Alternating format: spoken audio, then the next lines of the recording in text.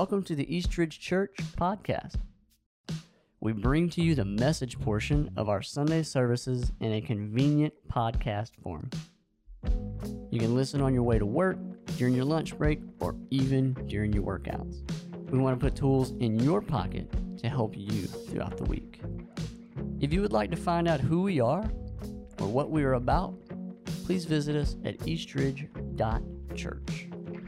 All right, let's go.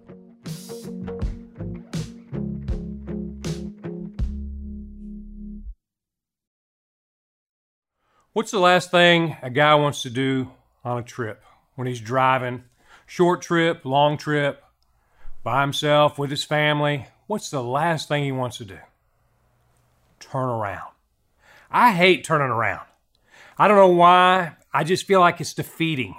And so in my mind, I always think there's got to be another way to get to where I'm going besides turning around. And this doesn't seem like a big deal now with GPS, but years ago, before GPS, that if you missed a turn and you got turned around, you were lost, and you didn't want to make a U-turn, then you got the map out. And I remember when Leslie and I, it's comical now, but there were some tense moments in our marriage because she'd be getting the map out and I'd be telling her, hey, we can do this. And I know she'd be thinking, just turn around, please. But I tried to do it myself. I thought I could figure it out, and sometimes I did, and sometimes I didn't. Today, I want to talk to you about turning around. We're in our Reset series, and today we're talking about a spiritual turnaround. The word's called repent. And what this simply means is to be remorseful over a wrongdoing, an area of your life, so much so that you want to make a change, you want to make a U-turn, you want to turn around. It means that when you're following God, when you get sidetracked, you immediately turn back to Him. Or maybe if you've never been following God, never been following Jesus Christ, then you start following Him and you turn to Him for the first time. But today I want to talk to you about repent, and we're using the Genesis account. And the reason why this is so important is when we read Genesis, we just see how this whole series of Reset, that God creates the world and it is great, beautiful. His majesty, His glory is everywhere. He creates man, Adam and Eve, and things are great. And then you get to chapter 3, and Adam and Eve sin. And sin enters the world. And things just start to nosedive very quickly. And so we're going to be talking about the whole concept of repent, looking at the story of Noah from Genesis 6. And the story of Noah really isn't a repentant story, but it's a warning to us of what our lives will be like if we never turn to God. That if we ignore Him, if we just do our thing and hope it all turns out good in the end, it's a warning. And here's the reason. One is because sin happens quickly. Now, the word sin, if you're not sure what that is, the word sin in the Greek is the word hamartia. And the word has this picture of when you're shooting a bow and arrow, you're shooting at the target and you keep missing the target. Years ago, I entered an archery competition, just a local one, and I'm not a great archery guy or anything like that. I rarely go bow hunting anymore, but every now and then I do.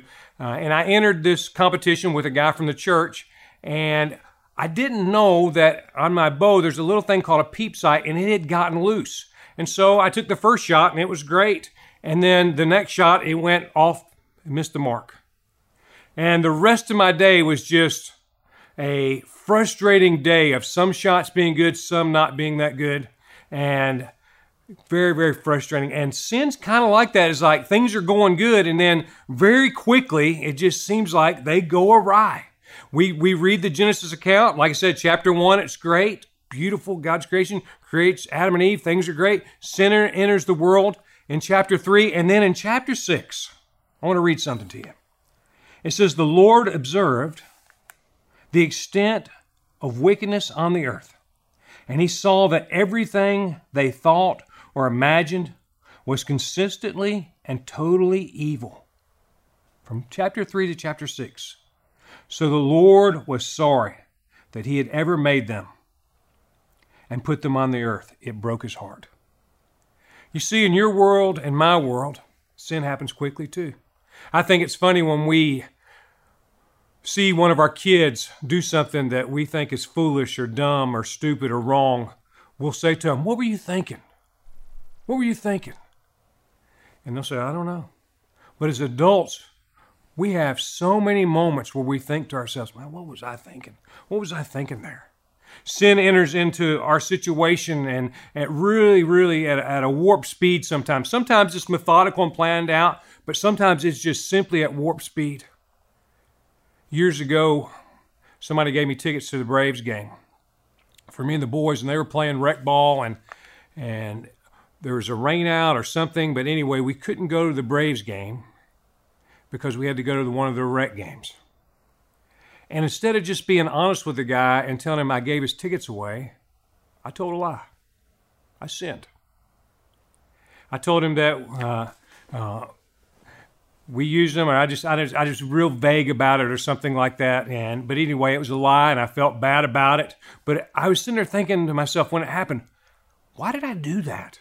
How did this happen so quickly? What was the point? And the whole point behind it is I just didn't want him to think that I didn't appreciate the tickets. Because I thought if he thought that I didn't appreciate him, he wouldn't give me any more, which is so stupid and selfish in itself. I know it's getting deeper here on me, isn't it? But you know what? Sin's like that with all of us. But you've probably got your own story. And so a lot of people underestimate their sinfulness, and we overestimate our goodness. So I'm going to spend just a moment here and just talk to you about the fact that we're all sinners. I'm going to read some stuff to you. We're all sinners. And if you wonder if you are or not, I'll just ask some questions. Have you ever told a lie? Then you've missed the mark. The arrow's not gone where it's supposed to. Have you ever stolen something? Have you ever been jealous? Have you ever been uncontrolled in your anger? You've missed the mark. Have you ever lusted after somebody? Committed adultery? Looked at porn? You've missed the mark. Got arrows going everywhere. Have you ever gossiped? You ever cussed somebody out? You ever cheated? You ever been prideful? See, if we're honest with ourselves, we realize that sin in our life, it comes upon us very quickly. And the things that we thought we would never do, we're certainly capable of doing. And that's why we have to remember this whole concept of repenting, of turning back to God, that we have to turn back to God. Well, not only does sin happen quickly, there's consequences to sin. Now, there's all kinds of consequences to sin. We know in our lives there's a lot of consequences to a lot of different things, that if you get a speeding ticket, there's a consequence to that. If you rob a bank, there's a different consequence. But there's consequences to sin. And in Genesis 6, it says that God saw that the earth had become corrupt and was filled with violence. And God observed all this corruption in the world, for everyone on the earth was corrupt. So God said to Noah, I've decided to destroy all living creatures, for they have filled the earth with violence. Yes, I will wipe them out along with the earth. Now, that seems really harsh, doesn't it? God says, because of sin, because of evil, I'm going to wipe things out. But we've got to understand that there's consequences with sin. In Romans, it says that the wages of sin is death. That you and I, when we sin, we actually earn death. And this is a super important reason why we need to repent. Because not only does it say it there, but there's other scriptures that go along to say over and over again, warning after warning of just how if we choose to do our own thing, to live our own way, to be our own person, to ignore God and His commands, to ignore what He's trying to say us, if we refuse to turn to Him or to turn back to Him, then the result of that is always death. As a matter of fact, the writers in Hebrews says this.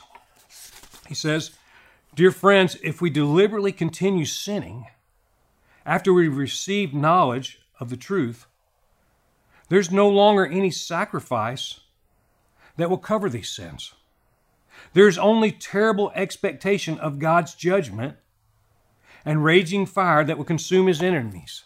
You see, God's a holy God, and he can't sin, he can't be around sin, and the punishment for sin is death. It's like if the punishment fitting the crime, that if you were to get a ticket, we want the police officer to let us off because he knows my heart and I didn't mean it, or he knows me and I'm usually a pretty good driver. But the truth is, the penalty for that trespass is a fine that you have to pay. And when we sin, there's a fine to be paid. And it is our death. And that seems harsh, but because unholy people have to pay a price to a holy God for their sinfulness. And that's why it's important to think about the concept of repenting, turning back to God. As a matter of fact, the writer of Hebrews goes on and says, "For anyone who refused to obey the law of Moses was put to death without mercy on the testimony of 2 or 3 witnesses." Just think how much worse the punishment will be for those who have trampled on the Son of God. You see, because we start with the story of Noah, but it goes all the way to our time now, where God has sent his Son, Jesus Christ, who's continually nudging us, urging us, calling out to us, turn back, turn around. But we had the great propensity to not listen. We have the great ability to ignore. And the punishment for that is always death. Death of relationship, death spiritually. And so sin happens quickly. Sin has consequences. But lastly, sin has a cure. And I want to spend a little bit of time on this, because I love the story of Noah in that God gives us this picture that he never wanted it to be that way.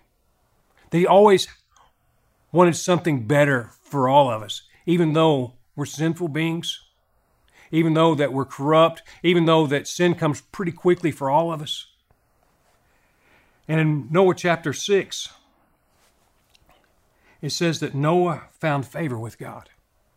That God gives Noah this grace, that he gives him grace, and he tells Noah to build an ark, and he and his family are going to be saved. And God offers the same thing to you and I through Jesus Christ. See, God makes a covenant with Noah. And a covenant is like a binding promise between God and Noah that I'm going to save you. You build the ark, and I'm going to save you. God gives us a covenant through Jesus Christ. He says, I'm going to save you. You just have to turn to my Son. And that when you become in Christ, just as Noah was in the ark, when you're in Christ, you will be saved. And so we turn to him. In the scripture here from 1 Peter, Peter gives kind of an account of what that looks like. He says, Christ suffered for our sins once for all time. See, God had this plan that even back in Noah's day, that he was going to send Jesus. That this picture of Noah and the ark, and the picture that I'm going to read to you of baptism, is the picture of that when we accept Christ and we are baptized in him, we are saved. He says, Christ suffered for our sins for all time. He never sinned, but he died for sinners to bring you safely home to God. He suffered physical death, but he was raised to life in the Spirit. So he went and preached to the spirits in prison, those who had disobeyed God long ago when God waited patiently while Noah was building his ark. Only 8 people were saved from the drowning of that terrible flood. And then he says this, and that baptism is a picture which now saves you, removing dirt from your body. Not removing dirt from your body, but as a response to God from a clean conscience. It is effective because of the resurrection of Jesus Christ. And he gives us this picture going back to Noah, where Noah found favor with God, that Noah is called to build an ark to save his family, that this whole concept of repentance at this time, that God gives grace. But you have to turn to him. You have to listen. You have to obey. See, people get a picture of Christianity of that we've all got it together. We don't. I tell you a story about me telling a lie years ago, and I can tell you I've told lies since then. I'm not proud of it. I've thought things, done things, said things, and you have too. See, following Jesus doesn't make me perfect, even though Jesus is perfecting me. And those times have become fewer and far between. And I want to follow Christ. But following Jesus is about making U-turns daily, where I kind of go astray, or I shoot the arrow and I miss the target this day or in this moment. And God said, hey, turn around, come back. And just as he called out to Noah, that the world's evil, but I'm offering you grace. He says the same thing to you and I. The world's evil, but I'm offering you grace through my Son, Jesus Christ. So repent.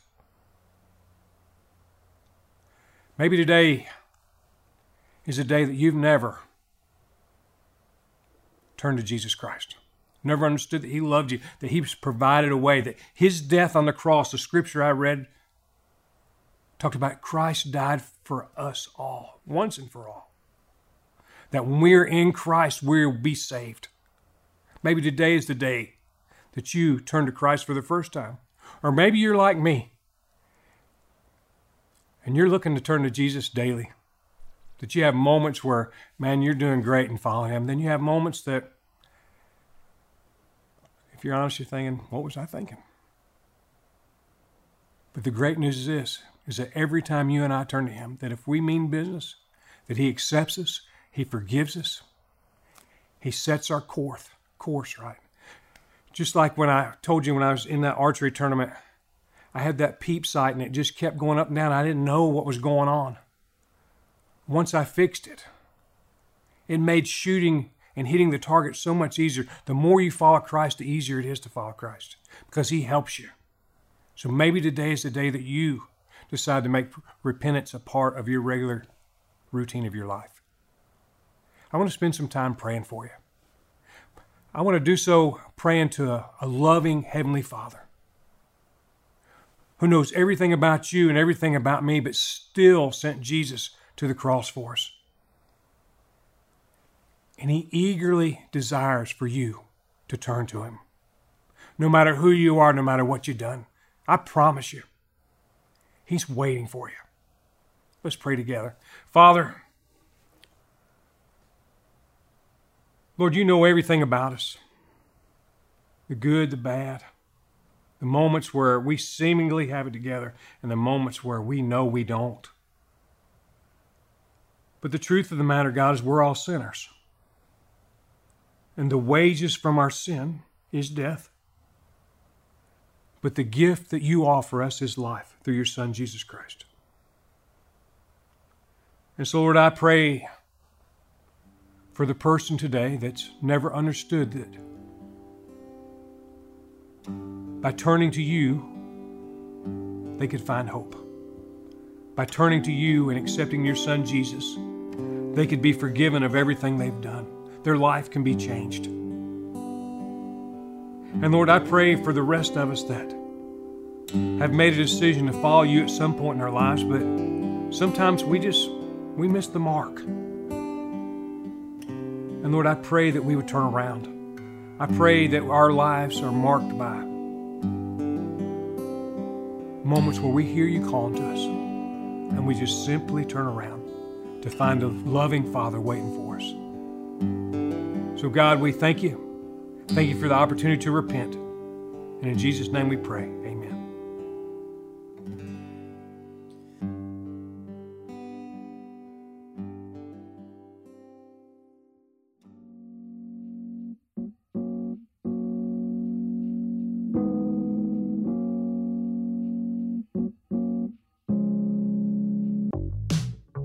Thank you for listening today.